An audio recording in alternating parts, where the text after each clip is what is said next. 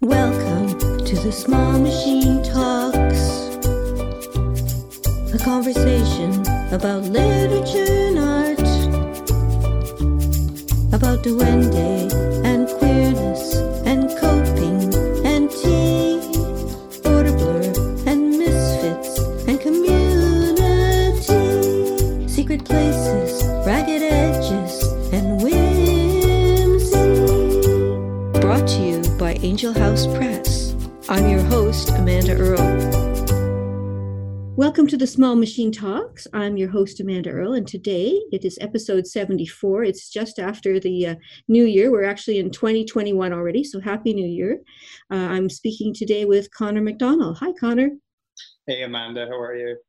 Great. Well, I'm as good as can be at this time in our lives, but thank you very much for coming on the show and being my first guest in 2021. Welcome. Thank you. It's a really nice way to start the year. I've been looking forward to it for a while. Happy New Year to you.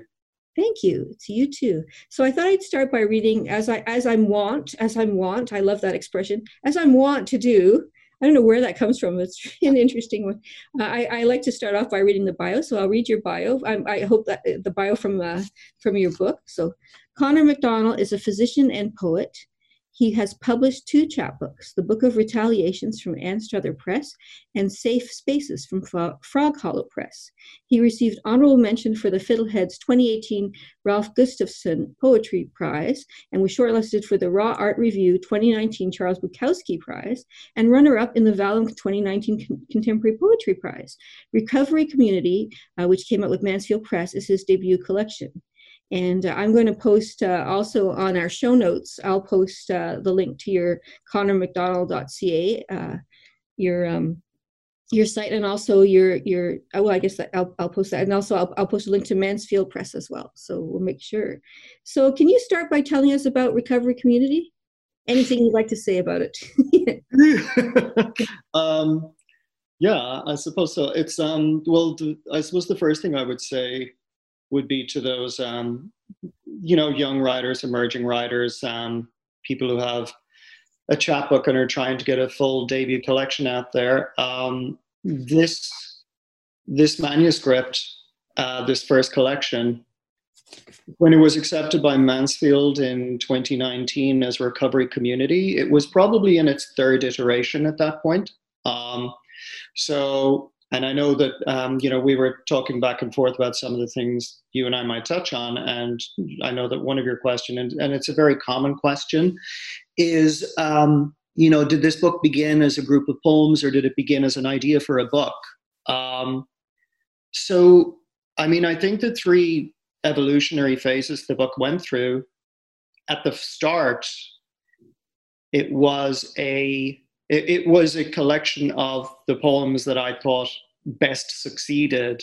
And so some of the poems, like, for example, that you mentioned with getting on some shortlists and things. And I sent it out, but, 1 or 2 people who I know very well in Toronto, who would be well-known members of the writing community, were like, it's good, but it doesn't quite feel like a cohesive book or a coherent book. And that may be some of the feedback you get. And sure enough, it kind of was. And it went into it then a second phase where I had been holding back a lot with regards to letting medicine or anything to do with clinical work or that part of me, that world, filter in. And then I kind of completely opened the floodgates and let a lot of that come in. And it resulted in a second iteration of that manuscript with a completely different name. I think actually the name of the second phase was the Diagnostics and Stochastics of Microcosms. So DSM, the Diagnostic Statistical Manual. So I know, right? So it was already veering towards this idea of the scientific application of frameworks and labeling people.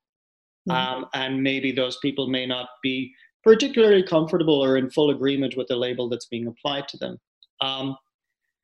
But to be honest with you, I don't think the poems particularly added much to the manuscript, Amanda. And then I think it would have been late 2018, 2019, I went through this, I want to say like 8 to 10 week fever dream of watching just loads and loads and loads of films, like a real movie buff, but writing about them. And it kind of came up from, weirdly enough, it came up from the whole beginning of the Harvey Weinstein thing and the hashtag Me Too, Yeah. that erupted from that. But this idea that it took so long for people to really accept that there really, really was a problem. And I had been, as I was watching more and more of these films, Amanda, I was struck by how many films that are iconic and huge and top 100 films of all time and that actually coerce you as an audience member to be comfortable with and almost participate in very, very bad treatment of female characters. Yeah. So a lot of the Hitchcock stuff, funnily enough, a lot of Shelley Winter's films where she always seemed to be the wife or the girlfriend that it was okay to get rid of. So you could be with Right. a younger, beautiful version of her. But what struck me was I was in some way being made complicit as an audience member. And what really struck me then was, is it possible that one of the reasons we find it very difficult to believe these levels of abuses, or how can someone get away with this for so long, or et cetera, is because we're kind of so complicit in what we've watched while we've been growing up and through most of our adult life that we almost don't see the victims per se as real people. We see them as characters in and of themselves. And when I started thinking about that and writing about that more and more, and I wrote one poem in particular early on called We Are Shine, Right. which was, and I must have watched The Shining like 6 times in like 3 days. Ouch. Yeah, I know. And but I really took on this malevolent character that was basically speaking to the Shelley Duvall character, Wendy Torrance, and taunting her. But literally, I think the poem was 5 or 6 pages long. Yeah. And then what it actually is it's mostly the dialogue or description of the entire film, but in a third person plural Greek chorus. Right. Yeah. And so that was a releasing poem, because I've been slightly holding myself back in terms of, I like writing in other voices. I like writing for other people, and I like writing for characters. And sometimes just to like take a character that everyone knows, like say the film The Shining, and just completely twist it and do something different with it. And some poems, a lot of poems came out of that phase, Amanda. But then some poems that I'd either discarded or said they just weren't good enough, I went back and started thinking of them in terms of gathering characters together, a disparate set of characters, but somehow recognizable, whether it's from pop culture or whether it's from an archetype, or, you know, for example, an addict or something like that. Yeah. And this idea really started to emerge at that point then, where it was like, when you put all the voices together, it's either this psychotic clamor that you can't make any sense from, or it starts to really, really make an argument for a community of abuse of one type or another. Right. Not to make it sound too intense. And then the idea of recovery community, because recovery itself, the word, has so many connotations. And there's certainly the idea of being in recovery with regards to rehab. There's also the idea of just recovering from a simple illness. But the one that was really striking me was the idea of recovery with regards to reclamation. Yeah. And so even going back into the past and helping someone reclaim some agency, or another way of looking at what they went through. So poems that are written about vertigo, but really comes at it from the viewpoint of Hitchcock putting his kind of perversions on screen for everyone to see. And, you know, we kind of get so used to it then that it gets voted the best film of all time ahead of Citizen Kane. And just things like that. It was like, it was an idea of not me being the voice for a whole bunch of people, but me allowing myself to be a bunch of different characters that when you put them all together, they essentially made a case for being allowed back into the public consciousness, but in a different way. And Okay. that's kind of what it became, you know. And the reason I went through that long-winded answer with you, and I didn't have to think about it, you know, when you said, "Oh, well, why does this book exist and what is it?" I think if you are a young writer and an emerging writer, and I think if you are putting a manuscript together and you're submitting it, I think you should be able to answer that question. You know, what is your book? And so once I got to a very coherent hypothesis, I knew what poems did fit and didn't fit. And even at times I knew there was like, you know, there is a poem missing here that I haven't written yet. Right. Yeah. You know, but Yeah. yeah, but I think there's a gap here that could be filled with something that does A, B, C, D. Um, and when I was very sure of what that book should be, then all of a sudden there was a much greater acceptance for it when I was sending it out. Okay. That makes sense. Yeah. Yeah, it's kind of nice when it works that way. You know, I think I would have been quite demoralized for this book to have, or this manuscript to have probably disappeared into oblivion and not been picked up by somebody. Yeah, so because it kind of felt at that point then, like we always feel as young and emerging writers, this is the best I can ever do. But it kind of felt like this is the best I can do with this phase of my writing and with these poems. And if this doesn't be or become a thing, I may just have to put them all in a drawer, walk away, and start another phase of writing altogether and just forget about all of those 2 or 3 years of work. This year I decided at some point last year that I was going to take, I write long poems and book length poems. So my poems are 70 pages long, 100 pages long, divided into something. But really, I write the occasional one-off poem, but those feel like abandoned poems to me, the one-offs, but our poem series.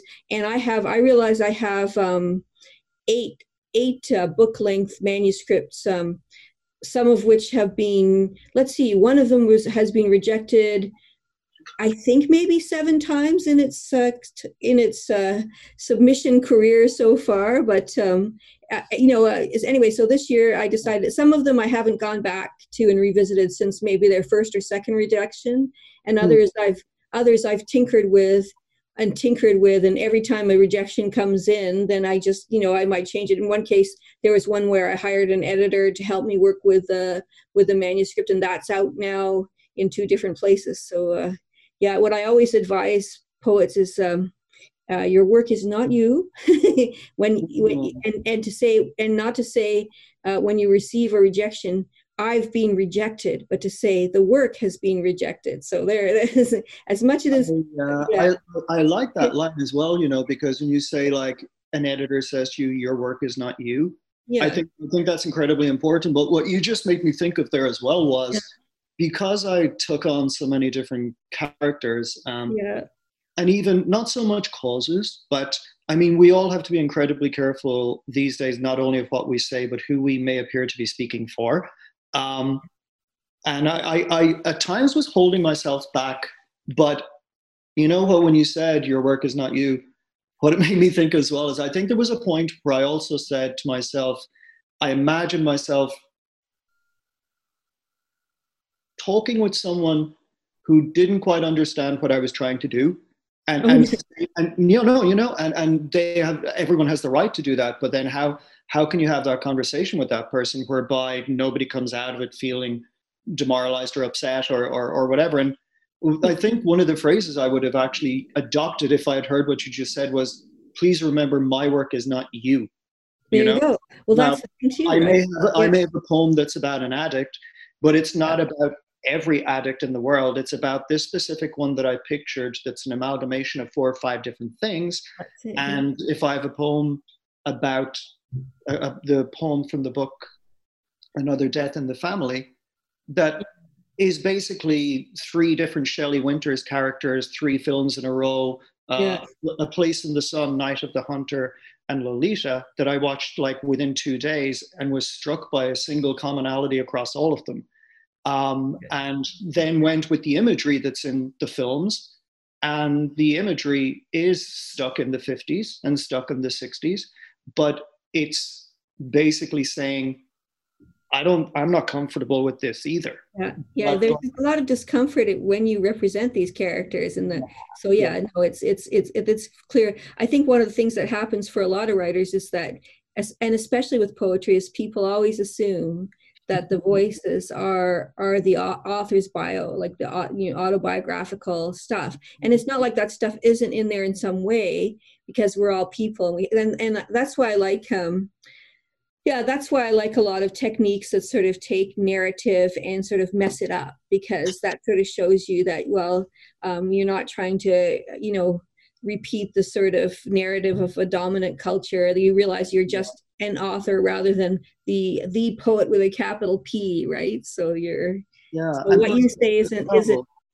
wisdom from on high, you know? well, exactly. And I think as well, if within a single collection you have many different poem types, Yeah, many different narratives, many different voices, and many different, not so much causes, but like ideas, and it's still a coherent book. I yeah, didn't think I felt a lot safer saying this is not a single ideology looking at a single person or a single problem. This is like literally, if you know those images, like when Superman is up and above the earth and he can hear the voice of everyone and he's trying to calm himself so he can pick out one problem. And it's that idea. It's almost like just opening the window and hearing all of this and then just allowing some of it to filter through you. And the only thing that is kind of, would you say, unifying about the whole thing is that it's filtered through one writer and one yeah, writer's voice. And I don't know. I mean, obviously, I'm so close to the MS now that it's a wood from the tree scenario. But like someone like you, because I know you spent some time with it, very generous with the time you spent with it. Whether or not you feel, for example, that this is if you tore this book into 4 or 5 different parts and scattered it, would you pick up the pieces and still say, oh, this is a single writer? This all came from the same mind and the same yeah. pen and the same mouth. I think so. Well, yeah, because well, I believe so. Let's try it now. No, just kidding. But let's go out into the woods. No, but it's Hansel and Gretel type behavior. No, I'm thinking about one of the things that there is a commonality there for me is the emotion of the book, because it has a very urgent and it just an intensity to the work is it has, and also the style of the writing too. I mean, there's certain I don't know how to describe. I never know how to describe and talk properly about poetry. This is why I run a podcast that's primarily about poetry, but and also write poetry myself. Great job talking about it. I love listening to you talking about it. It's obvious you spend time with it and you process it extremely well, and then you give it back very well. Thanks, thank you. So I was going to say that there's a kind of a way in which you write, the kind of images that you write, and we'll get into it because we're gonna have you read and we're going to talk about some specific poems. But Hmm. there's a real, they're very strong and original images, and I don't think that I always wish I spent more time than I do on people's work, because I would sit down and really analyze the images carefully. I would collect all of them and then just look at the images and figure out what they were. And I see a lot of accumulatory, juxtaposed image, things together that, so yeah, so it would be fun to do that. But of course, I don't do that. I could do a PhD on everyone's books. That's how I feel about the work, or maybe a life's work sometimes. But yeah, so well, so there's a lot to say. We'll get to the nitty gritty of the poems in more detail. I also want to ask you. I really find it fascinating about how covers are chosen for books. So, yeah, Hmm. can you talk about the cover for Recovery Community? Of course I can. So this the cover is I'm incredibly happy with. It's a piece. Oh my God, I've forgotten what the name of the piece is. It might be something like Union, but it's by a Russian digital painter called Alex Andreev. So that's Alexandreev. And if you just Alex Andreev, Google him, you get his website, which is beautiful. I've been following him for years on Instagram, And I reached out to him once or twice. We had little chats in the past, and I was just reaching out as a little fanboy because I'm a huge fan of comics as well. But he has these just arresting images that are just like near future or near future dystopia. And it could be like, beautiful, bright digital matte. And it's just a little girl standing in the desert and she's holding a dragon on a leash or something, and it's not like heavy metal fantasy Tolkien-esque. It's almost like it's the society we live in, but something happened to it that just put it a little askew. And now there's a new reality there. And so, the technology and things that he brings into it. But he has this series of either black and white or kind of gray shaded. And he actually, about a year ago, when he completely reconfigured his website, he announced at his Instagram that he was making that entire series free. Wow. Free for download, because obviously he makes his living as an artist, and so he sells his work, and he seems to be very successful from what I can see.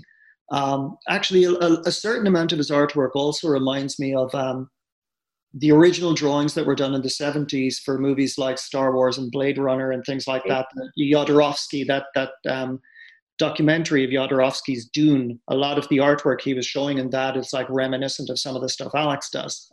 But this stuff on our cover is quite different to that, but it's very muted. But I noticed that this particular picture was in there. And so what I did was I asked him, I know you're making these free available to download, but if I was to use one as a book cover, would you also be okay with that? Because, it's not just me putting it up on my wall. I'm using you to help me. And he said, no, absolutely. Make sure to give me credit. Right. And so what I did was, and I was working with, Jim Johnson is the editor on this book. He obviously with Palimpsest and Anstruther Press, but he was asked by Dennis de Klerk from Mansfield to come in and work on this book with me because we had a relationship, and Dennis thought we worked well together. And because of the pandemic, etc., and very, very difficult for everyone to get to everything they had to do this year, Dennis was obviously giving us a little more autonomy in those kind of decisions. And so what I did was I sent that series to Jim and I said, here would be my top 5. And himself and his wife, Erica, who works on all of the artwork and covers, etc., cover art throughout Anstruther and some of his other books, they both picked the same one as me. Wow. And just when you have a title like Recovery Community and you have a very odd alien-like couple embracing, it just, and the muted colors, but yet there's a lot of light in it. It sang to me straight away. And as soon as Jim said, I really like this, and I was like, okay, here we go. This is the right decision. And then I think they did Erica did just a gorgeous, gorgeous job with still using that and making a cover out of it, because as soon as they sent me like the front back cover in a PDF spread, I was like, that's like an old Penguin classic. Great. Yeah, I loved it. Did I get to send you a copy of the cover, or? I just have because I'm receiving mostly books by PDF these days, so I have if I think it's the copy of the cover, because sometimes people sometimes a book with its PDF has the inside like an inside cover that's different, slightly different from the outside. Like I know something Charles does, who's designed all of our chapbooks and stuff for Angel House Press and different things. He'll often take the cover that's on the outside and reproduce it on the inside, but with, say, like he might do something, like he might fade it or do something slightly different to it. So I'm assuming that is the cover of the book. I haven't been in a bookstore for a long time, so I haven't seen it on the shelves. But it's not actually on the shelves yet because obviously pandemic printing, etc. Pandemic printing. Pandemic printing, and I think so. I think that what I heard is that Mansfield are hoping to put the books from latter 2020 and early 2021 out together. I don't think it'll be a spring launch. I think it'll be much earlier than that. But for now, apart from the people who worked on the book, I think you're the only other person who's actually read it. Wow. Wow. Well, I feel very honored now. That's good. I can No, I'm the spoiler honored alert. one. Spoiler alert, it's a good book. There you go. I blagged myself onto your podcast without actually having a real product in the real Oh, I world. don't. Yeah, I don't know if I care about that. I made it. I joke on Twitter about when you said you were wondering about being on the podcast with your book, and I heard the title of the book, and I looked you up, and you're and you're in the medical profession, and I say I have a rule. I never say no to anyone in the medical profession. Like I've actually said this a few years ago. I said, well, see, I had a major life-threatening health crisis where I almost died in 2009. So I'm alive because when Charles was asked when I was in ICU if they wanted me if he wanted me to die in ICU or on the operating table, he chose operating table. So I'm Oh, here because of him, and also because of those surgeons and all the medical staff at the Auto General. So I have this thing where I cannot say no to anyone in the medical profession about anything. So even if your book had been a piece of crap, which it was not, but I would still have you on the show. No, no, I don't think that's true. But yeah, my joke is I will sleep with anyone in the medical profession, no questions asked, after the pandemic. So that's it. I've said that to a few paramedics on like Whisper and stuff like that, and hmm. so yeah, there's actually a guy living in my building apparently who is an RN, and I said to him, well, after the pandemic, it's carte blanche, that's it. So, but yeah, sorry, that was a tangent, wasn't it? But yeah, so the medical It profession and gives me. new meaning to the phrase to-do list. That's it. I have a to-do list. No, I don't. But if someone wants to, if it's I'm all good with it. I wouldn't be here if not for all the great work that even the ventilator that I was on didn't exist 10 years before. So before my health crisis. So I mean, I'm not supposed. I was supposed to die on November 11th, 2009. So Wow. there you go. I'm here. So yeah. Yeah. So things to do with medical stuff tend to have real resonance for me, especially. But and Well, there's a stories lot like of what you just said have a lot of resonance for me. Because yeah. when I have my dark days and wonder why I do this to myself Yeah. and things like that, it's incredibly important not to be complimented and told how wonderful one is, but it's incredibly important to know the downstream effects of you doing your best each day as well as you can. I mean, look at everything you do in the community now. Look at the huge amount of productivity and all the art that you bring into the world that Thanks. would not have been the case, if you passed away 11 years ago. That's yeah. It Yeah. was yeah. So yeah. Thanks. Yeah. It's something. In fact, one of those manuscripts that's out there is a manuscript called Beast Body Epic, which is about. It has to do with my health crisis, especially all the weird delusions I had when I was had ICU psychosis. Wow. Well, anyway, well, that's a whole other. That's a whole other. I should do a whole. I should have a whole episode talking about that. But everyone's heard. You should also qualify that, because most people will probably hear you say that and think, oh, you went psychotic at some point. But no, that's like the ICU delirium, the ICU psychosis, that anyone who's there for a while, pumped full of all of those drugs at death's Yeah. door, it becomes a delirious psychotic episode. Yep. Yeah. All of the let's see, the nurse who gave me my blood clot meds was a crack addict in my delusions, so things like that. Amazing. Yeah. Oh, Oh, I have a wow. lot of stories. But we should probably move on to it's supposed to be about you, not about Can I me. suggest maybe though that you and I might even collaborate on that? Places like Andy Verboom and Collusion Books with Long Con Mag. There could be a really those are amazing stories. I'd love to hear them at some stage, but it'd be fascinating to work on them. Oh well, there you go. I mean, they're already out in a lot of places already, but yeah, Oh, we'll, that's we'll fabulous. we'll talk. Yeah, some pretty funny stories. Back to your book. Let's talk now. I feel like I was being very methodical when I was making up these questions. But so epigraphs were the next thing on my list of things to talk about. First of all, I love any kind of quote that appears in a book, because it often will make me go off in search of the writer, or so I see any kind of quote, including others in your work as a kind of and other things you do to include other art in your work too, but it helps to continue the conversation and exploration of creativity. So there's that. But I'm interested in the reason for the choice of an epigraph, the opening.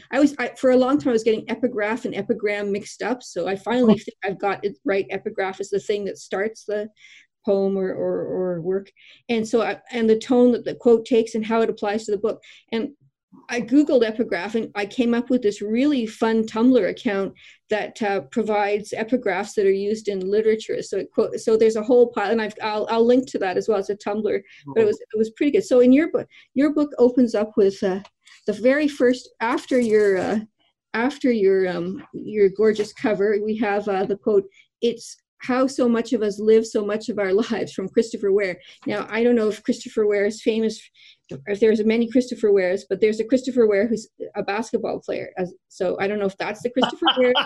I don't know. This Christopher Ware is definitely not a basketball player. There you go. Could be no one, anyone's, necessarily. Christopher Ware is he's a graphics, he's a comic creator. There you go. Who has an incredibly controlled, ordered, almost typeset architectural look to his work.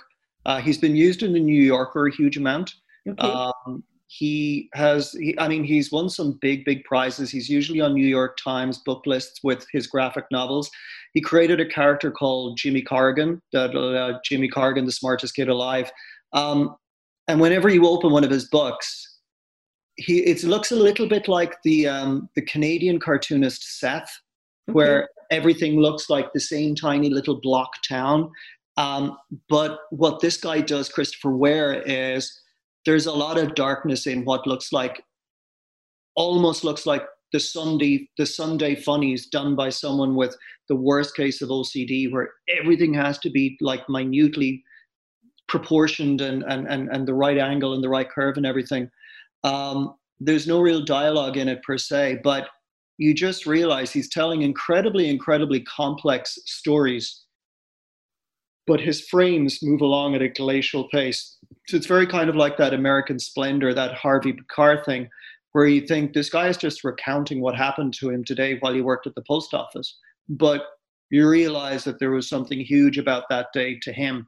And through the graphics and the storytelling, he always gets you there. And one of the things he's been doing in recent years is the packaging of his books is outstanding. I think the Jimmy Corrigan book came in this gorgeous box, and when you opened it, it was just different pages, different sizes, folded in different ways. And so you could read the whole book, a little bit like Anne Carson. Claude, you could read it in any order you wanted to.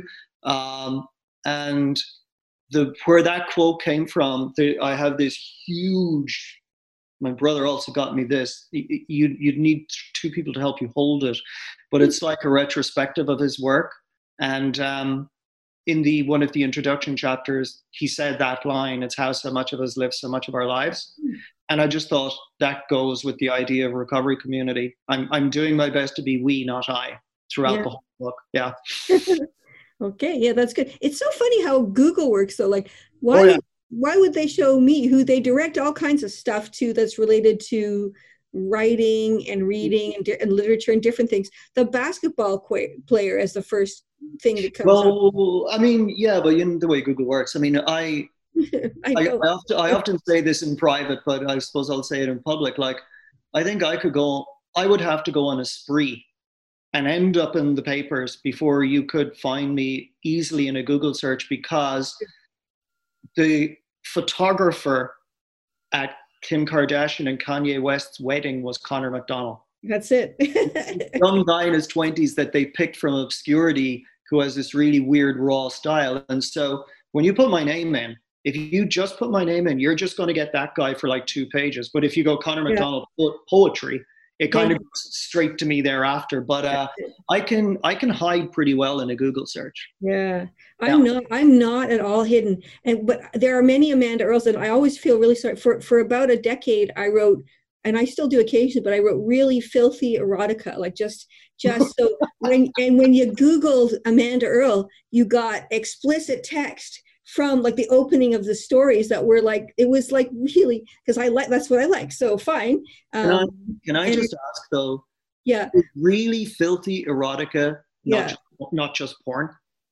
Yeah, well, that's what people like to say. The difference between erotica and porn, white wine or red. Like that's so that's Uh, but I think when you put the words really filthy in front of it, it kind should of, be porn. Well, you, I used to belong I to. don't think you being a pornographer. It's more just like I used to say I was a for two pornographer. writers, it's an interesting choice of words.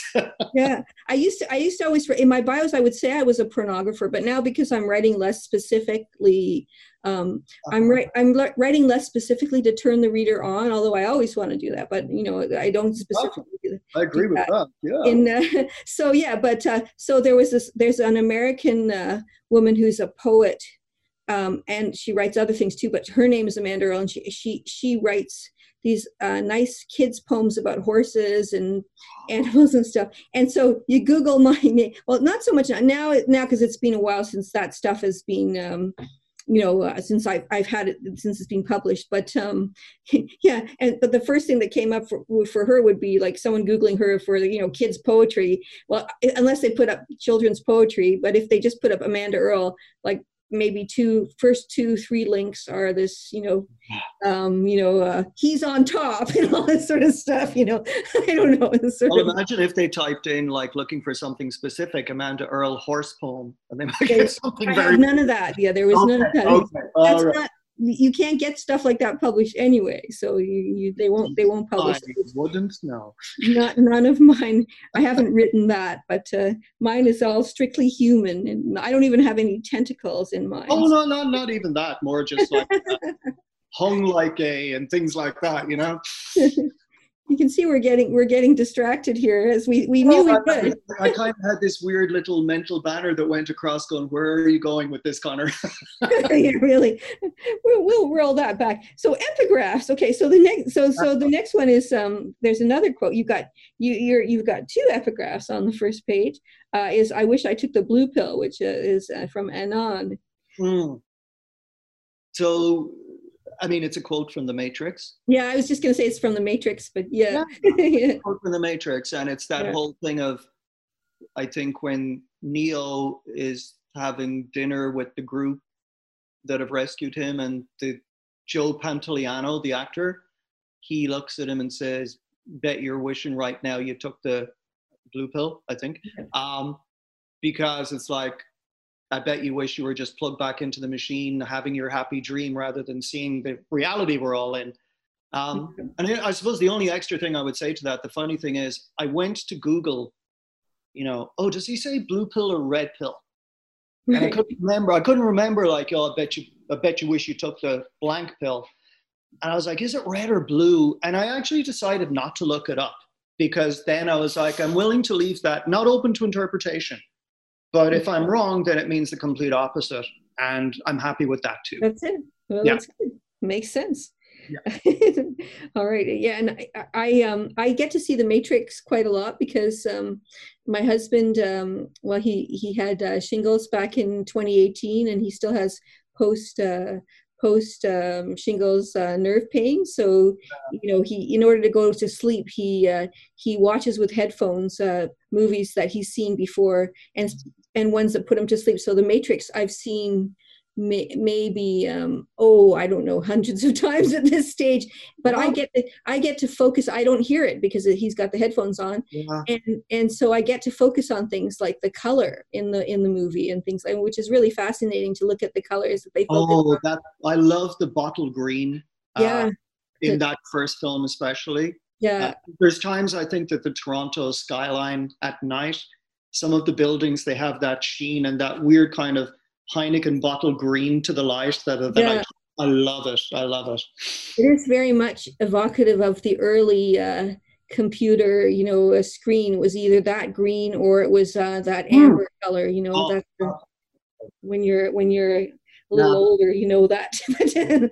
Like, yeah. So I guess the next thing I want us to do is I've picked out a couple of your poems, and I'd like to ask you to, we'll see how much time we want to spend, but I'd like to ask you to read them, and then we can talk about them. And then you have a couple of poems you want to read as well, that are sort of extras from the outtakes from the book, so to speak. So I thought we could do that. So the first one that I was thinking of is, I guess, Key Vincent. So would you like to Would you read that? Do you mind? It's a little bit long, but it's not bad. Would you like to read it? Sure, absolutely. Okay. And I suppose the only thing I'll say before I read it, because maybe it helps when someone is listening to it rather than afterwards, is while it's a poem about addiction, it's written from the point of view of the drug serenading a new user. So it's basic, yes. So it's essentially the drug is trying to almost romance this person and make the things that are horrible about it in some way sound romantic. Okay? Key Vincent. This house could hold more empty seats, but the people who would sit in them were put away long ago. There is no work here, bring out your dead. No bodies left to pass the piss test, close the factory down. Everything is not what you read, alcoholic torques to form new cancer, a different diagnosis to ponder. Collections of atypical things eventually typify something. Back pain, beatings, boredom, parties. Get help anytime you want to welcome old pain back. Fill your gap year wounds with the tiny holes you poke in everything else.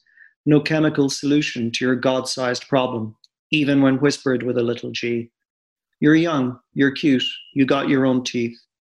The tank ain't close to half empty yet. Plenty left to hawk from home before you hit the riverbank, set up camp and bed down in the shade of men with beards that crawl and eyes that never move.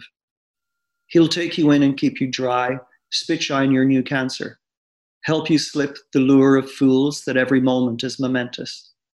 Let a few months sidle by, shine illusion warm so you can cake inside the lullaby of your greatest highs.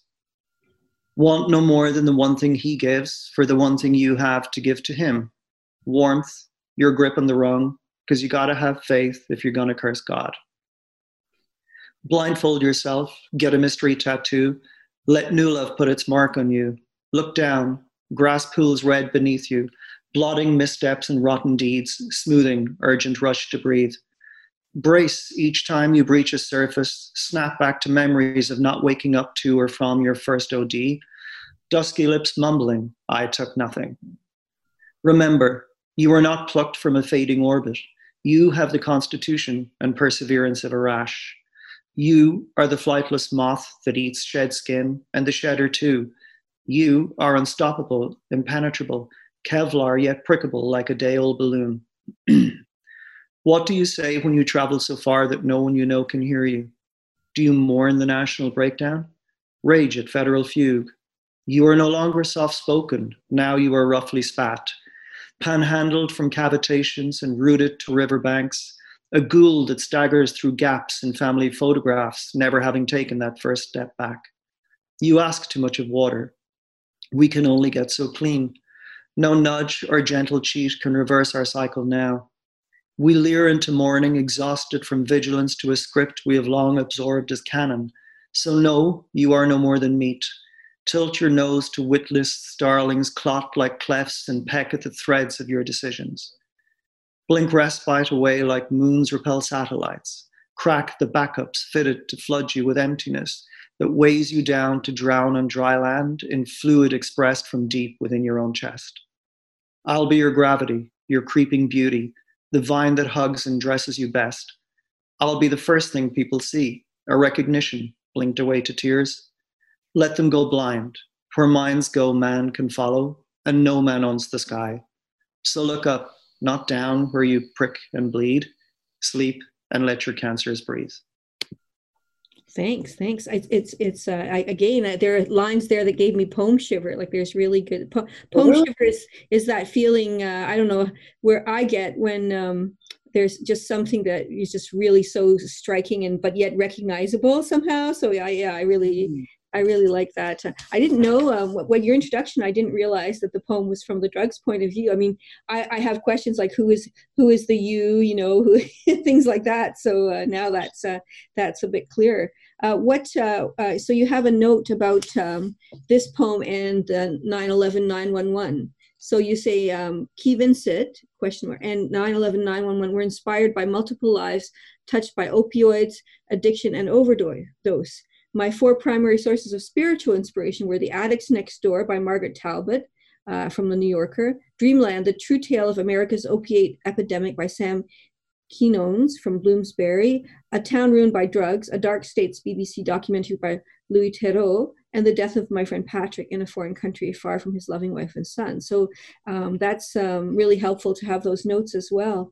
What does the title, what inspired the title, the Latin? Um, I think the title occurred to me while I was watching the Louis Theroux documentary. And it was initially a longer title, Qui Vincit, and then Medicamina, so who wins drugs. But I pulled out eventually the Medicamina because it was just a little on the nose. And the idea of who wins brought a little bit of ambiguity into it with regards to who's really getting the most out of this. The person who early on gets some relief from their pain with the drugs, or the drug that obviously gets to consume the person the more and more they get caught up in it. Right. And I know as well, I've had chats over the years with Anique McCaskill, who's very much a classicist, and she loves whenever a little bit of Latin gets pulled out, or Greek. I can't pull out any Greek, but I did Latin up until, the end of high school. So I can occasionally still throw some Latin around if I have to. That's great. Yeah, we didn't have Latin in my high school. We just had, I did French, German, and Italian, but we didn't have any Latin. So I always felt ripped off that we didn't have Latin in high school, because my name means my first name has to do with to be loved or love in Latin. So I like that would make sense. Yeah. Yeah. So mine apparently means lone wolf. Well, there you go. That's kind of cool too. That's a badass. Totally cool with that. Latin for a poet, some people. I wonder. Yeah, that's good. So the first thing I wanted to ask you, well, the second thing, I guess, because I've already asked you something about. So your poems, some of them are in couplets, some of them are in tercets, some of them are in big groups, like 9/11. 911 9/11 poem. What inspired you to? Well, first, I have this note about the couplet. This is in a couplet form.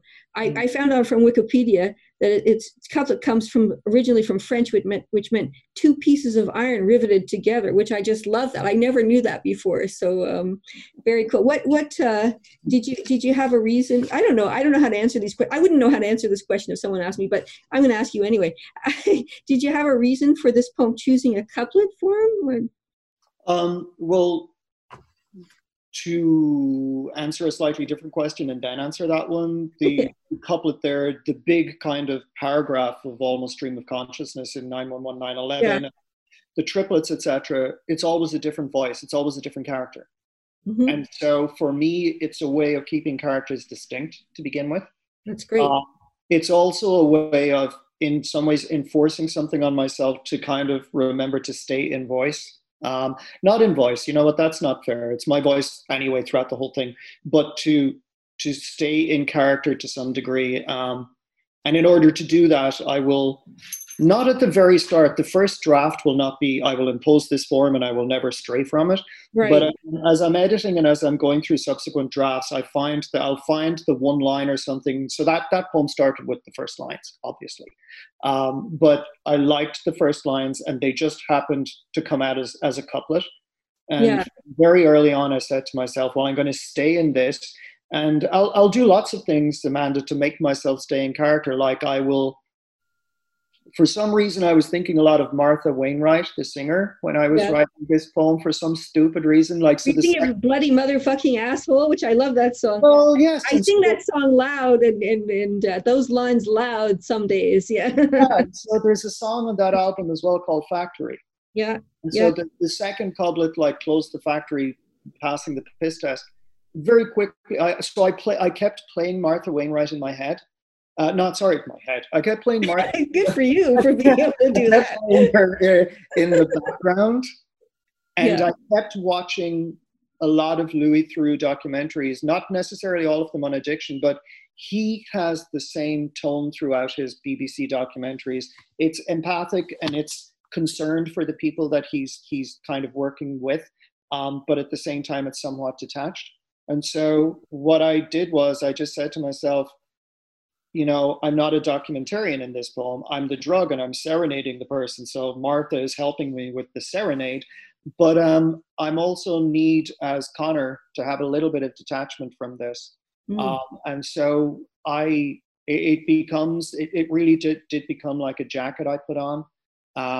And but also, it's funny that you picked that, because if you give me a choice, I might not have read this, just because I always end up reading this. But I Okay. don't actually mind that, because that means there's really something about that poem. Yeah.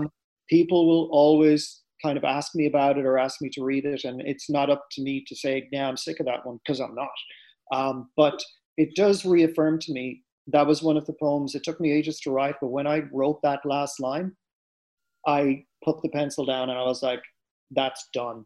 That works. And Yeah. you can immediately see that people respond to it. Like I said to you with the manuscript, when you got to the point where, if you're honest with yourself, you're not everything you write like, that's amazing. I totally killed that today.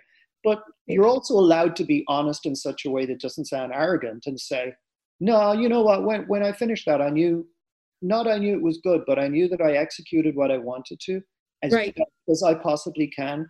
And I That's don't think I'd do a better job on that poem 10 years from now. So it is what it is now. And it's just nice then.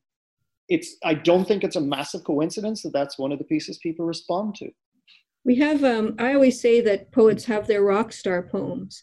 And those are the poems that when you, it's like, well, it sounds like, when musicians are basically asked to sing the same song, because it's like a crowd it's a crowd favorite. So yeah, there's always those kind of poems that you have. So that might be one of your many rock star poems. But one thing that I was, especially after the opening poem, the poem that before that opens the book, I'm waiting for a terrible sentence to begin. yeah, first of all, I love that line, and it repeats in the book, but yeah, that was a great line. But this, I found, like, when the first time I read it, I didn't assume it was from the point of view of a drug. I saw it as, well, because it felt like it was scolding. It felt like it was scolding at first, especially lines like, fill your gap, your wounds with tiny holes, you poke in everything else. Like, and you're young, you're cute, you got your own teeth. Like, it felt like it was it felt like it was from the point of view of you're doing this to yourself, but it didn't feel like, I didn't realize it was from the drug's point of view. So that's really, that changes. Right. Yeah, Hopefully it helps rather than changes, because your instincts are still true. Yeah. And the reader's instincts, as far as I'm concerned, are always the best instincts that reader should have. And it's sometimes when a poem is out there for a little while, then what I'll do is I'll kind of drip feed a little, like, oh, actually, when I was writing this, I was thinking this, because it's been out there long enough that you can kind of go, okay, now people might even have a slightly different, not so much take on it, but they can actually, for the people who've heard me read it 3 or 4 times, like, they can hear me read it and go, oh, that's new. That's a new lease of life on it for me. So I'm certainly not a fan of I would never say to someone, oh, no, that's not what that's about. No, yeah, you let the poem go. Once it's out there, it's out there. Usually as well, the reader actually is saying something that's maybe far more interesting than what you were thinking. So it's totally fine. Yeah, absolutely. I also found it interesting that there were 3 uses of the word cancer in this poem, and the sort of likening of I guess this a drug addiction to a cancer, I thought was an interesting way of looking at things as well. So that 3 times the cancer in there. So yeah, and I think a word I tend to use a lot as well, I don't know if it crops up in this poem, is meat. Yeah, I don't recall. I whether it's being a physician or whether it's being some form of nihilist, I don't know what it is, but this idea that we are essentially meat, and a silly little virus can come along. Cancer is usually activated by a virus one way or another. Yeah. Can just start consuming you. And addiction is consumption. We used to call TB consumption. Cancer consumes you.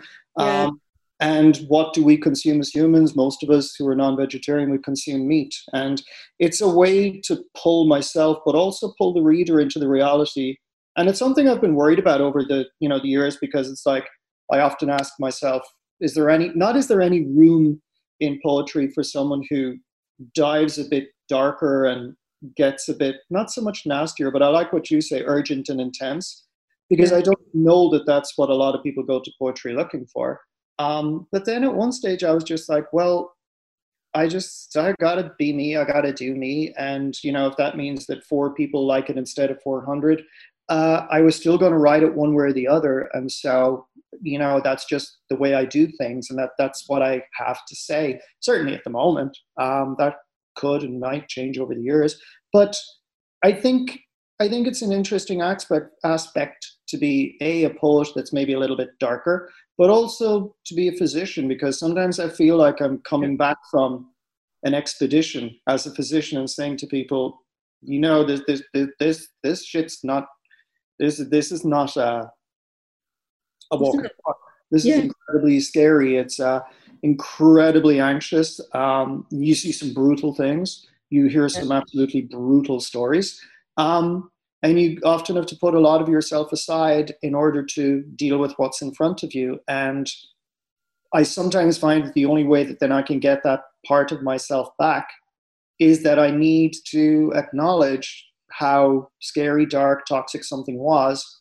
And then I can go back to being the way I was before I was exposed to it. And am I then serially exposing people? Maybe I am, but I also often think that I'm informing people as well. Yeah. Anybody who looks at addiction or somebody lying on the street in a pile and just thinks they got there through laziness Yeah. doesn't know what they're talking about. Um, And so if you can come along and say, there's a whole seduction that, and even you saying scolding, I mean, a seduction or a grooming mhm.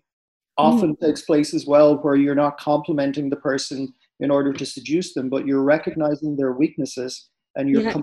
compounding those weaknesses and making them feel even weaker to further groom them. So, it's not a particularly pleasant thing for a poem to either be or be about. So, but what I always try to do is then is like, if this stuff is rolling around in the shit, then the language had pretty better soar, because I Oh, think yeah. people will forgive you that darkness and that intensity if every couple of lines or here and there the language just like makes them jump for a second and they go, holy hell, I never would have thought of that way. And so that's how I have managed to marry it successfully for myself. I'm happy to walk in that kind of dark alleyway, and I use as best my meager skills allow. I try to illuminate it with the language. Yeah, yeah. Well, there's certainly strong language here. I mean, I'm always a seeker of intense poetry.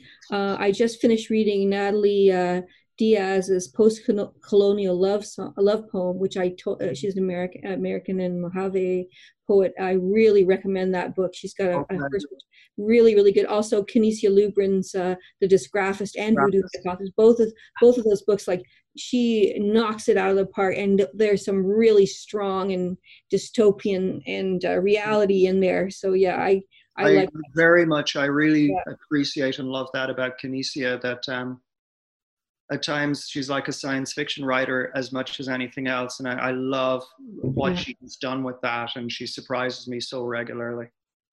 I'm right now I'm working on a manuscript of dystopian well, no, sorry, utopian speculative poetry. So Wow. yeah, I'm diving into speculative and also still playful sort of non-traditional narrative stuff. So I'm all about searching that out. Like for instance, I would also recommend um, Joshua Whitehead's Full Metal Indigiqueer as well, for that, where he takes on the character of a cyborg. And but again, there's some dark stuff, there's some challenging of the canon, and there's some harsh realities, and I think that's great. I think that's I don't see why we can't.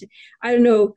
But the irony of, in a way, the irony of using the couplet, right? Because the couplet was this rhyme. Well, I mean, the Canterbury Tales was the couplets, and it's not So like that. It's not like there isn't a lot of Mm. of straight on shit and that, and that, you know, like that's a good, that's an old favorite. So yeah, but I Actually, mean, you think you a know, couplet is, when you say that, Amanda, I forgot to say one of the things that's important to me as well. When I yeah, buy a poetry collection, I always like flick through it and I look at it and I say, A, do these look like poems? And B, do they all look the same? the horror, that's horrifying. Do I these look know, like poems? I know, it's terrible, but I I'm do. in real shit with you because some of my stuff does not look like poems, and I'm going to No, call no, it no. poetry. That's actually no. That's kind of not what I'm saying. I'm like, if like when I first start writing, I'm writing loosely on paper with pen, and I will not go near a laptop with a draft of a poem until I think the poem's actually written. Because then when I'm on the laptop with Yeah, it, that's when I let it actually take on whatever physical form it wants to be. right. And so that's kind of that whole thing when I sometimes, can you look at this? If you held this like 20 feet away from a person, would they think it was a piece of prose or would they think it was a poem? Not that it matters. Not that it matters, but I mean, you know, you're a viz po. You know, I'm changing. I'm going to use.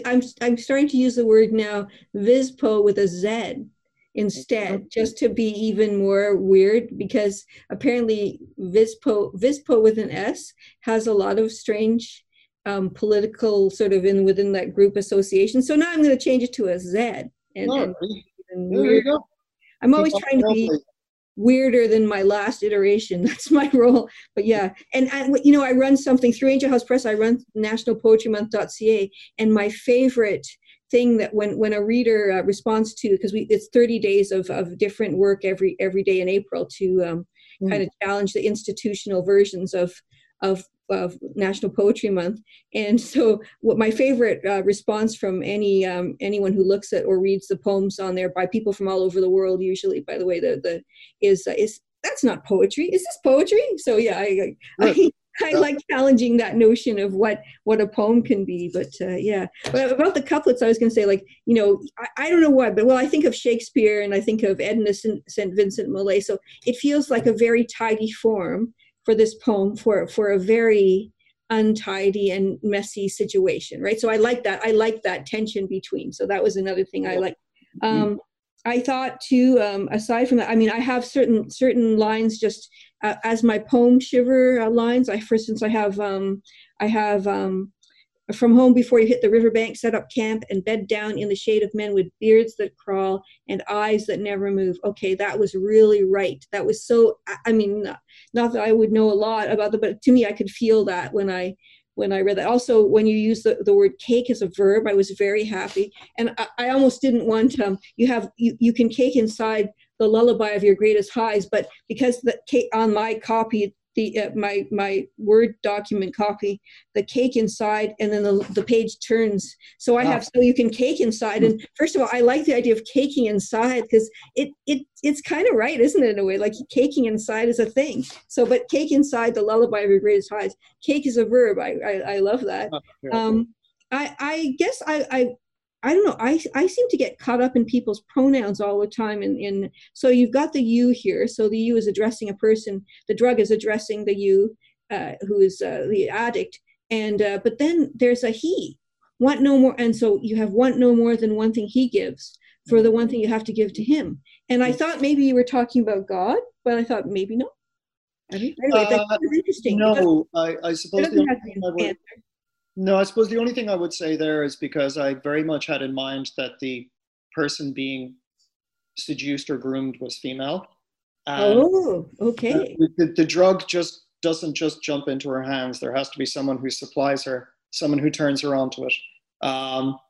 And that was a very specific image from one of the documentaries I'd watched where they'd been following a 18 or 19-year-old woman who had just dabbled but then had become involved with her dealer who lived in a tent beside the riverbank.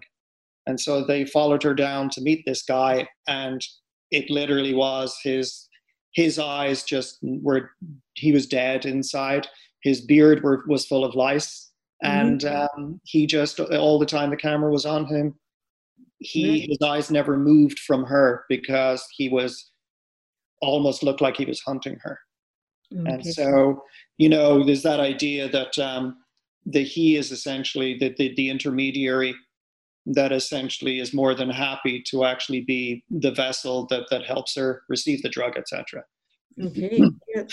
Yeah. Yeah. It's funny how you don't, how the brain assigns gender. And from my mind, I thought this was the person being addressed was male, actually. So that's really fun, the way the brain assigns gender for whatever reason. I think the reference to the men with beards put me in a put me in that mode, but there's nothing. Well, I think hopefully There's as well, no I think reason. that's maybe halfway through the poem or so, Amanda. And I Yeah. think at that point, there's a bit of fluidity that actually creeps into the poem, because even it starts, the poem starts off as like almost this post-industrial just wasteland where no one has work and everyone is sick. And there's a fluidity in the middle of like where the dabbling really begins and turns into something, but then it kind of opens out and becomes a bit more universal at the end. Yeah. And so I think that stuff in the middle, I particularly chose like things like water and river and that to Hmm. give it that fluidity and for the idea that the poem itself was transitioning. And so I would, it's interesting that you say that, because it's kind of fun to even think that that's the point where some gender starts to become, oh, I wonder who he's really talking to here after all, or what Yeah. kind of person he's talking to. So I Yeah. think that's probably not so much a casualty, but a side effect of like introducing the fluidity into the center of the poem. Mm. I like also another series of lines that I like is and you do say here, so you are no more than meat. Tilt your nose to witness starlings clot like clefts and peck at the threads of your decisions. Yeah, I love that. I have like a star. That's Mm. such a gorgeous line. And then yeah, the other thing is I'll be your gravity, your creeping beauty, the vine that hugs and dresses you best. And yeah, like that really like what happens to me sometimes when I have that poem shiver is I get the images and I Mm. can see the vines and the like a little animated, Yeah. graphic. Maybe I'm seeing gifs now since I'm working with gifs, but I can see the anyway, I could see this, I could feel this poem very strongly. It was really great. Do you shall we move on to another one now, or do you Yeah, want to? sure. Okay, let me just get my papers in order here. So I guess the next one I have is, I mean, it's sort of, it seems like I've chosen all from the first part in some ways, but Yeah. Forget Galway is the next one. Mm. Okay, let me find that and I have it in front of me here. Um, so I won't give this the same kind of qualifier, Right. but I will say I asked my wife's permission to read this, uh, because it's about an old girlfriend from college. Okay. Okay. I do believe that this is the first time I've read this aloud to someone other than myself. Forget Galway. I am a brittle flower beaten softly. Something has been feeding on me. These muscles need not be such beef. A tender meat is what is called for. Scarce, scant, protean, I began a querulous quark, careless quark, the question mark of everything I might become. My brain, my spine, my marrow, call them Vegas. My meat, my glands, my surplus skin, call them Elvis, Achilles of the strip. If, on occasion, Vegas dimmed the lights, my skin might slip away or sleep. While safe at home, my cancer lies dormant, drugged behind my ribs, swept beneath my breast. Outside of me, it's a fraternity cannibal. I allow feed just enough to keep him slow and stupid, precisely where I can see him. When something resolves to feed on me, I resolve to be less food. Within my clipped economy, I bend to such improbable angles, triage to an afterlife is easy to project on me. Do not justify to strangers what I never defended to friends. What began as simple impression eventually grew to take on flesh. I dreamt new songs that composed themselves in front of me. Notes swung from staves assembled to parade at tempos I could count out like the pills arranged around me. I studied the math of my SSRIs, waited an extra week to fill the coming month's prescription. A bare 4 weeks in February, but enough at the weight I planned to be. I never took the easy way. I wasted away to earn this diagnosis and these meds. Let everybody feed on me, wore tank tops in winter so anyone could see. Took a boyfriend in town as an alibi to never eat at home. One day I'm sure he'll sing of me, struggle not to make this in some way about him instead of me. He'll change my favorite song to Regret from 1963. Wonder how Johnny Don't Point That Gun at Me could keep a woman from wading into the sea. I suppose he was never fully at ease, but there was always less at stake for him than there ever was for me. I could have said my food was being poisoned, that's why I never ate. And now there's even less of me, scrubbed and tucked into hospital sheets. Morning suns arrive as heated pain behind my eyes. Call them mercury. How it hurts for you to look. How it hurts for me to be seen. Scarce, scant, blind, silent. An untwisted quark finally stretched from an innocent question to an exclamation mark. Beautiful, beautiful. That was such a strong poem. One thing I noticed when you were reading it is there's such like it's not end rhyme necessarily, but there's a lot of rhyme in that poem, a lot of sound, and that's different from some of your other work. I found there's more of a rhythm in that one than. Yeah, I felt while I was reading it there in the middle, especially there was a lot of ease. So I was like, oh, okay. Yeah. There's a lot of music in the poem. There's a lot of music playing in the background of the poem. That's it. Where does the title? What was the decision behind the title? Well, Galway's where I grew up, and Galway's where I met this girl. And she would have been a college flame, and she had some serious problems. Yeah. And I was not born in Galway, so I remember when we started dating, it was like you learned different things about Galway through her. Right. But also while she would pepper our conversations with terrifying details about her life before she met me. And, I was a young medical student at the time and didn't really realize the severe pathology that was kind of being disclosed to me in some ways. And,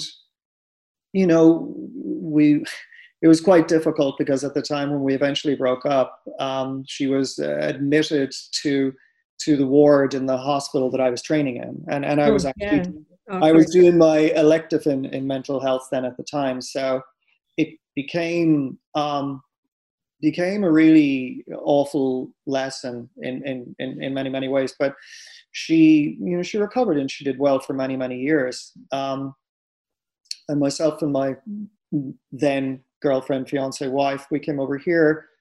But then we heard that ultimately that this girl, even though she had a daughter and things like that she had tried to take her own life, but then was brought to the intensive care of the hospital I would have worked and trained in. And I had experience of seeing families and friends in there while I was working.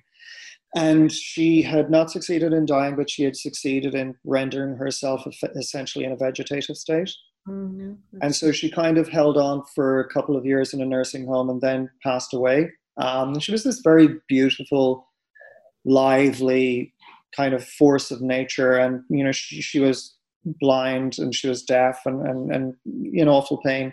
And what bothered me about, there's a lot of things that bothered me about that story, Amanda, but what really bothered me about it in many ways? That this woman lived this painful life, this long life, there's all of these different things happened. And when I went to actually look her up on the Googles, because all of this happened to her in a kind of a pre-Google world, she has no presence. She has no presence. And so that's where the word forget came from. And this is because it's a wound I'll always carry to one extent. And it's something I'm very careful of around my wife because she knows it was a big part of my life. But she also knows that it doesn't demean or diminish our relationship in any way. And so while I probably spent many years trying to forget the harm and the pain and the turmoil and all these other things, I realized that there's not many people left apart from this lady's parents and her daughter to speak for her. And while I don't want to sign her name at the top of something and speak for her, no, I was comfortable telling our story together. And within it, for example, having things like, oh, I'm sure when he sings this song, he'll change some of the details so he seems to be better than he actually was at the time. I was very happy for myself to be that character within the story as well. I determined to myself not to tell the story in a way that I felt I should be represented or I should seem better than I am. Right. I just wanted it to be very honest. And when I got to the titling, that was just that's just where I ended up. And it's interesting, when you were asking me initially about the book, the early titles of the book were actually lines from each of these first two poems. Okay. Yeah, That makes yeah, sense. because I, they were two big poems for me. that opening line, which is in italics, "I am a brittle flower beaten softly." Mm. It's a very beautiful and difficult, hard to, hear, especially after that. But uh, did that come from somewhere else, or why is it like when something is in italics like that? I sometimes wonder if it's from elsewhere or just Um, just looks yeah, nice. I suppose again, without getting too much into this is the mechanics of how the sausage is made. If you Right. notice, the rest of the poem is in quotation. Yes.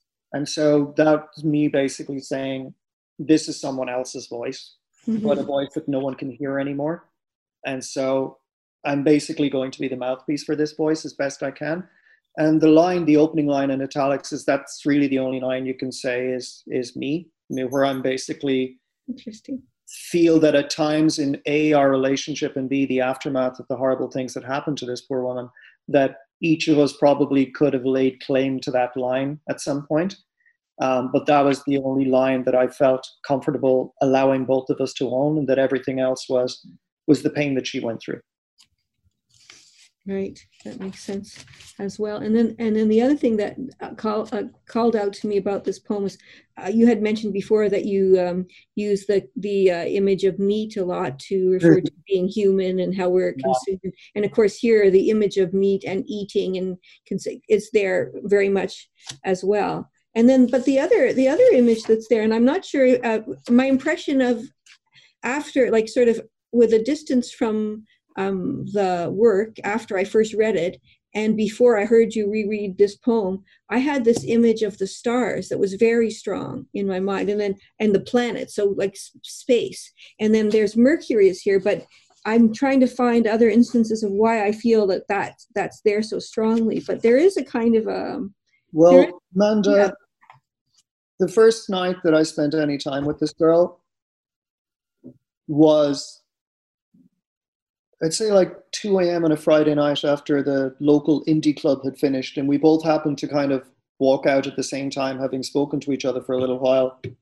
And we sat on the beach under the stars, and we told each other stories for about 2 or 3 hours, and then we both went home like nothing happened. We just went in two different directions, and probably didn't see each other for another few weeks when we bumped into each other again. But I think, yeah, this is a story, a poem about a story of two people who lived in a city together and sat on the beach and told each other stories. And the stories I told her, which aren't really in this poem, were stories that I thought would make me look and sound cool.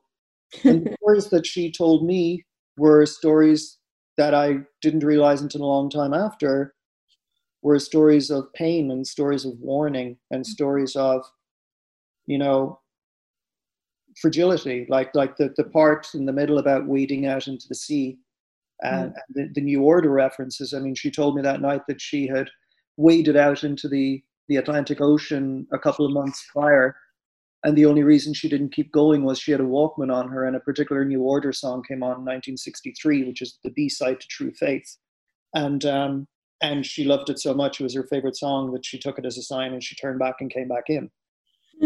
And so even, I never liked that song particularly anyway, before she told me that. But it's, even that part that I allude to in the middle of the poem, he'll probably change the song title to something he likes rather than what I really told him. And it's just, I was really castigating myself throughout that poem, Amanda, to be like, if you have entered this particular tiny little project to allow someone to have a little bit of a presence in the 21st century, If someone goes and takes this book out of a library, they might not know what this poem is about, for example, but at least they will be reading something about that woman. I basically imposed a very rigid structure on myself. Again, triplets that Yeah. said, I'm not allowed lie. I'm not allowed make myself look any better than I want. And this should be all about her. And if it's about me, it's essentially just saying I was a very young man, probably in love, but totally not realizing that this person needed more help than anything else, and I hadn't a freaking clue. Yeah, that makes anyway. I think it's a good homage, or elegy, not elegy, but kind of that Mhm. type of style out in the poem as well. Because we just talked about music, I think I would like to ask the question that I say, if time. Yeah. So if time. So Now, yes. now that you're already an hour and 20 minutes in. Yeah, that's right. We probably should start to wrap up, but anyway, here Oh, in your notes that's at the so much back of fun. the book. Okay, there you go. In your notes at the back of the book, you say that there's a poem called 33 Rants Per Minute. It's taken from album titles. Mm. And I love the poem is great. If you were to make a playlist for the book, I'm guessing you would include songs from those albums. What else might you include? You can also talk about the role of music in that poem or in your writing or anything else. Like the last poem we just read had a musical reference in it. Yeah. I'm not sure I would include many of those albums or songs. I'd have to go back and look through them. But because I was choosing those album titles very specifically, they're albums that are relatively universal, so that because I've messed with the line, or Yeah. I think if I was to give you an example, the AC/DC album Back in Black, and Yeah. I think I say as if I would come back in anything but black. And so that's what I do. I change all the titles just a little bit. And in doing so, I realized, well, most of these then titles need to be pretty recognizable to most people. Otherwise, it's not going to mean anything. And I can't put my own favorite 33 albums because it'll just be meaningless to most people. But I'll be honest with you, if there was the soundtrack, because like my previous chapbook, Safe Spaces, the obvious soundtrack to that for me, I was listening to Nick Cave all the time. But I would say to you, the soundtrack for this book is the theme music and the incidental music from Twin Peaks. Okay, yeah, people really like that. Yeah, the music in Twin Peaks. Interesting. And that idea of the doomed character. And so I've always been incredibly partial to that, like the Laura's theme, the Angelo Badalamenti, and the Julie Cruz song version of it, haunting, which it is supposed to be, of course. And that music can make me cry easily. And then if you put it with some of the scenes from Twin Peaks and some of the episodes, it just slays me every time. So, and a lot of the themes of what went on in Twin Peaks are a lot of the themes I'm dealing with here. In actual fact, possibly the poem, one of my top 3 poems, as you say, you got your own rock poems. The one that was the runner-up in the Valum Contemporary Prize last year, Jim said, let's not include that. And I was like, what? And he was like, you know what? He said, it's already an intense book. It's already, there's a lot of stuff going on here, and you don't want to kind of really ram it down people's throats. And I was like, I trust him so much. I was like, okay.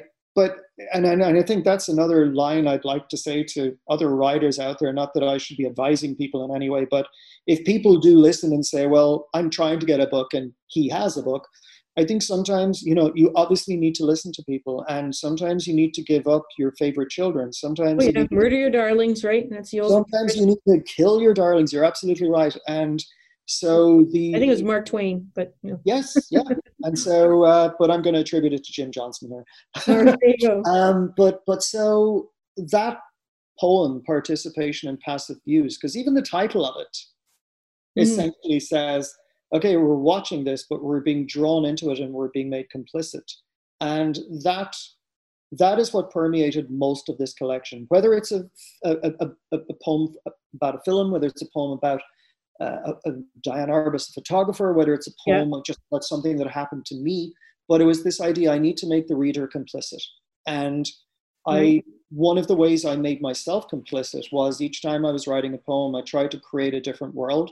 And so the soundtrack in some ways would be immense. But if you were to say, Twin Peaks, there must have been 50, 60 episodes made of Twin Peaks over the years, but there's one piece of recognizable music, then, Right. that's just like, oh, that's Twin Peaks. And so for me, if you, instead of saying, what would I put in a playlist? If you were to say to me, what song signifies this book, it certainly is the theme. Soundtrack. Yeah. Great. Well, I'll make sure to have a link up to that in the show notes as well. I like to talk about music in terms of Yeah. writing and what people do. I find songs very distracting. I cannot read if music is on with songs, with lyrics, with singing, Yeah. and I can't write. But I write very easily to soundtracks, and I use soundtracks to create my moods. So a lot Yeah. of things like the Johan Johannesson stuff, like the soundtrack to Mandy, the soundtrack to Arrival, things like that that are very either ominous or that Oliver Arnold's that creates just this very glacial, peaceful atmosphere. I will just put on like the playlist that goes for 5 hours with all of their work and say, Yeah. today I'm going to be in the world that this composer creates, and not let's see what happens, but I want this person in particular to be in my brain because this is kind of, I'm looking for a particular type of result. Makes sense. For some reason, I can write a lot of long poems to Nine Inch Nails. I don't know. I've talked about it before on the podcast. Yeah. Post 1 to 4, I wrote Sessions from the Dreamhouse aria in 48 hours. It was I can't remember how long it was, but it was about 50 pages. Another poem, Beast Body Epic, the one that's up for grabs now. I wrote to the Downward Spiral, and I think at that point I was burning incense, drinking. I don't drink much, but I drank a tiny bit of scotch and worked on this poem with the downward and the sort of the I can have people talking in the background, whatever. It won't affect me if I'm focused on the work that I'm doing. But yeah, I like the idea of listening to soundtracks. I had when I was writing erotica, I had a character in a story who liked both opera and sushi. And at the time, I loved sushi, but I didn't know very much about opera. And I spent way too much money on iTunes buying opera music for this character, so I could, it was before the days of like streaming. Yeah. So fortunately now I can at least listen to a Spotify or something too, so I don't have to become broke. Like to. But yeah, I like music also. Yeah, and also. Go on, sorry. Anonymous Four's a cappella carols and medieval music is another because it's not in English, so it's got the a cappella is quite beautiful. So I've written I think I wrote part of Saint Ursula's Commonplace Book, a Book of Saints, when I was working on. I listened to that music. Sometimes the music inspires the creation of the work, and sometimes it's just background to kind of help with the tone, but it just depends. Yeah. So. Well, I very much feel that, and I mean, the next manuscript that I worked on, which is completed just a little while ago. Yeah. I mean, 9 Inch Nails, The Downward Spiral, Tool, the writing of J.G. Ballard, all of that has become the DNA of the follow-up or the next book, because I wanted to feel cold.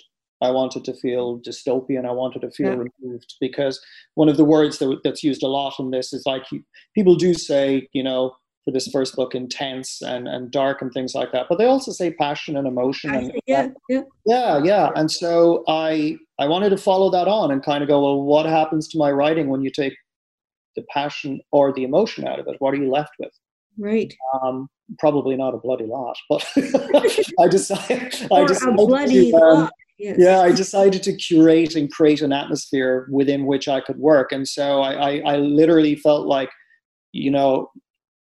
J.G. Ballard's Crash, the book, not the film. Yeah.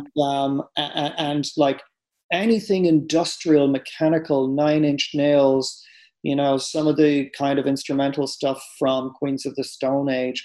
I really examined Tool and started listening to Tool for hours on end. And I was like, yeah, okay. And then I was very, very happy to crawl out of that and finish it. I knew it was finished. I put a period on a page and said, I am done. Let's listen to some REM, please. Right. Yeah. Do you I was going to ask you what you mentioned, the poem that the Vallum, the poem that got Yeah. shortlisted. Do you want to read any of your outtakes from the book that didn't make it into the book, or do Well, you? you know what? The Vallum poem, I think, would be a All right. nice read, because I think that actually very much illustrates a lot of what we've said about this book and this work, and the idea of, like, giving voice to something. And I think that this poem really is where that idea of the complicit audience came in. But it was also, as well, you see the title, it's Participation and Passive Views, Twin Peaks in Under 2 Minutes. So I went back and I rewatched Twin Peaks season 1, season 2, the latest Showtime, which I think in total is something akin to 50 hours. Right. And I also watched the film and the specials and the features and blah blah blah, and then I was like, okay, I'm going to basically take the entire history of Twin Peaks and write it in 2 minutes. And so that's what this ended up being. So it's called Participation and Passive Views, Twin Peaks in Under 2 Minutes. When we were unmade, we were scrutinized to death. Maybe we were supposed to be Marilyn, but arrived pre-abused instead. Star-crossed, addicted, and a little bit nympho, we transformed into robins over circular saws overlooking waterfalls. We were washed ashore by current flow and lonely foghorns, and we were there when they rolled the girl over. We were there when the other girl appeared on the railroad tracks, the one who came down from the mountain, holding half a heart locket in one hand and a box of chocolate bunnies in the other. On the TV, nobody knows what she needs. We are an absent mass at the center watching agents chase the perverts. We are what killed the only thing that kept her living. We were unfamiliar agency, duality beyond make-believe, terrible doubles making trouble for everybody concerned. There is a fury that asks old questions of new bodies. Will he come for me when he's done with her? No, you're safe. You're men. Next will be another woman. A blonde in high school using drugs and crying out for help. She prepares great abundances of food but never eats herself. She is half the high school girls and all her family's daughters. We should all be little girls a while, holding hands inside the clocks, but we are the weeds that could have been trees. We are garmonbosia, wrapped in plastic, holding fast to agency, inert darkness pressing tiring robins onto spinning blades. Well, no offense to Jim, but I think that should have been in the book. No, you know what? Let's get back to music for a second. Yeah. I like Joy Division, New Order, one of my probably top 3 bands. I love the fact that throughout the 80s, those big singles from New Order, Blue Monday, True Faith, Touched by the Hand of God, they're not on any albums. Like, they're on like American reissues now, but like they would toss out this single that everybody adored, and a few weeks later an album would come, single wouldn't be on it. So I actually really like that idea of, just because you have the book, there's other stuff to find too. And it gets back to that whole thing of, many times the first book, the first album contains the best of what you wrote. And the tank is a little bit empty maybe after that, who knows. But I like the idea that there's these little gems that sit elsewhere, and that, I don't know, I think that they have a different life. And believe me, I'll probably use that at some point in the future, either in that form or in a different form, in another book. I don't see the problem with doing that. One of the things that it's not illegal in this country. No, it's not. And I actually tend to recycle, not poems, but I recycle lines. Sure. Of course, I really like to take lines. I like the idea of, if I released 5 books in the next 15 years, that there would be a few lines that's in each of those books, but each time with a twist, that it's an evolution, that it actually shows there's an evolution, there's a thought progression, there's an attempt to kind of forge on. And one of the ways to do that is to have something that's a little bit familiar and common, a thread that runs through all of them. And then you can actually see, oh, okay, that's how it's changed this time around. Also, I love the idea of releasing 5 books in 15 years. Let me know how that's done. I'd like to know, but Really? that's cool. Yeah. Do you have any? That was just a random grouping. Yeah, yeah. I have my Kiki came out, well, as far as poetry, Kiki came out in 2014. So yeah, I'm waiting for the Okay. second book to come out, second poetry book. So do you have any readings coming up for recovery community? Any Um, on Zoom if or virtual? I presume the when Mansfield has the launch, it'll be one of those. But I will try and want to do one of my own as well. But until such time as I know an actual release date, it's I'm going to have to put a hold on that. So I suppose one of the things I would say is you mentioned social media earlier on my Instagram, my Twitter. I'm always like when I have something come up, I'm not shy about telling people. Yeah, no, that you have to do that, and Yeah. I have a thing where I had a little one of my little rants on Twitter where I said, look, I know it's for a writer, it's a little bit hard sometimes to promote your own work. You feel like you're being, self-centered and all this stuff, but from the point of view, because I wear the hat also of a publisher.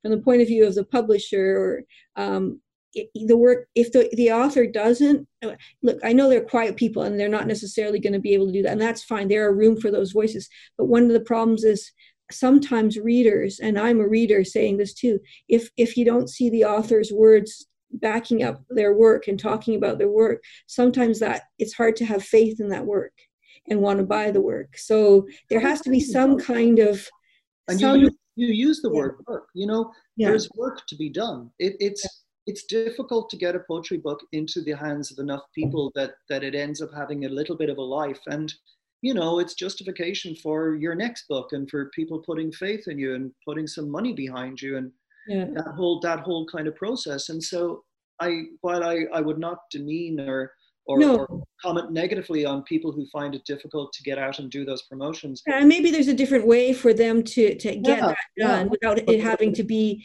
seem but so I much don't think about the work themselves. is I don't think the Yeah, work is finished when the manuscript is accepted. I think in some ways there's that's when it a lot starts. more work to be done, and that's when it starts, and it's a different type of work, and it's not something I would have thought I was good at or wanted to do a few years ago. But I realize already, Amanda, that you know if you don't look like or sound like you really believe in it in yourself, like as you alluded to, Yeah, well, people are that there's enough out there that people will just reach for the next thing on the shelf or whatever else there is.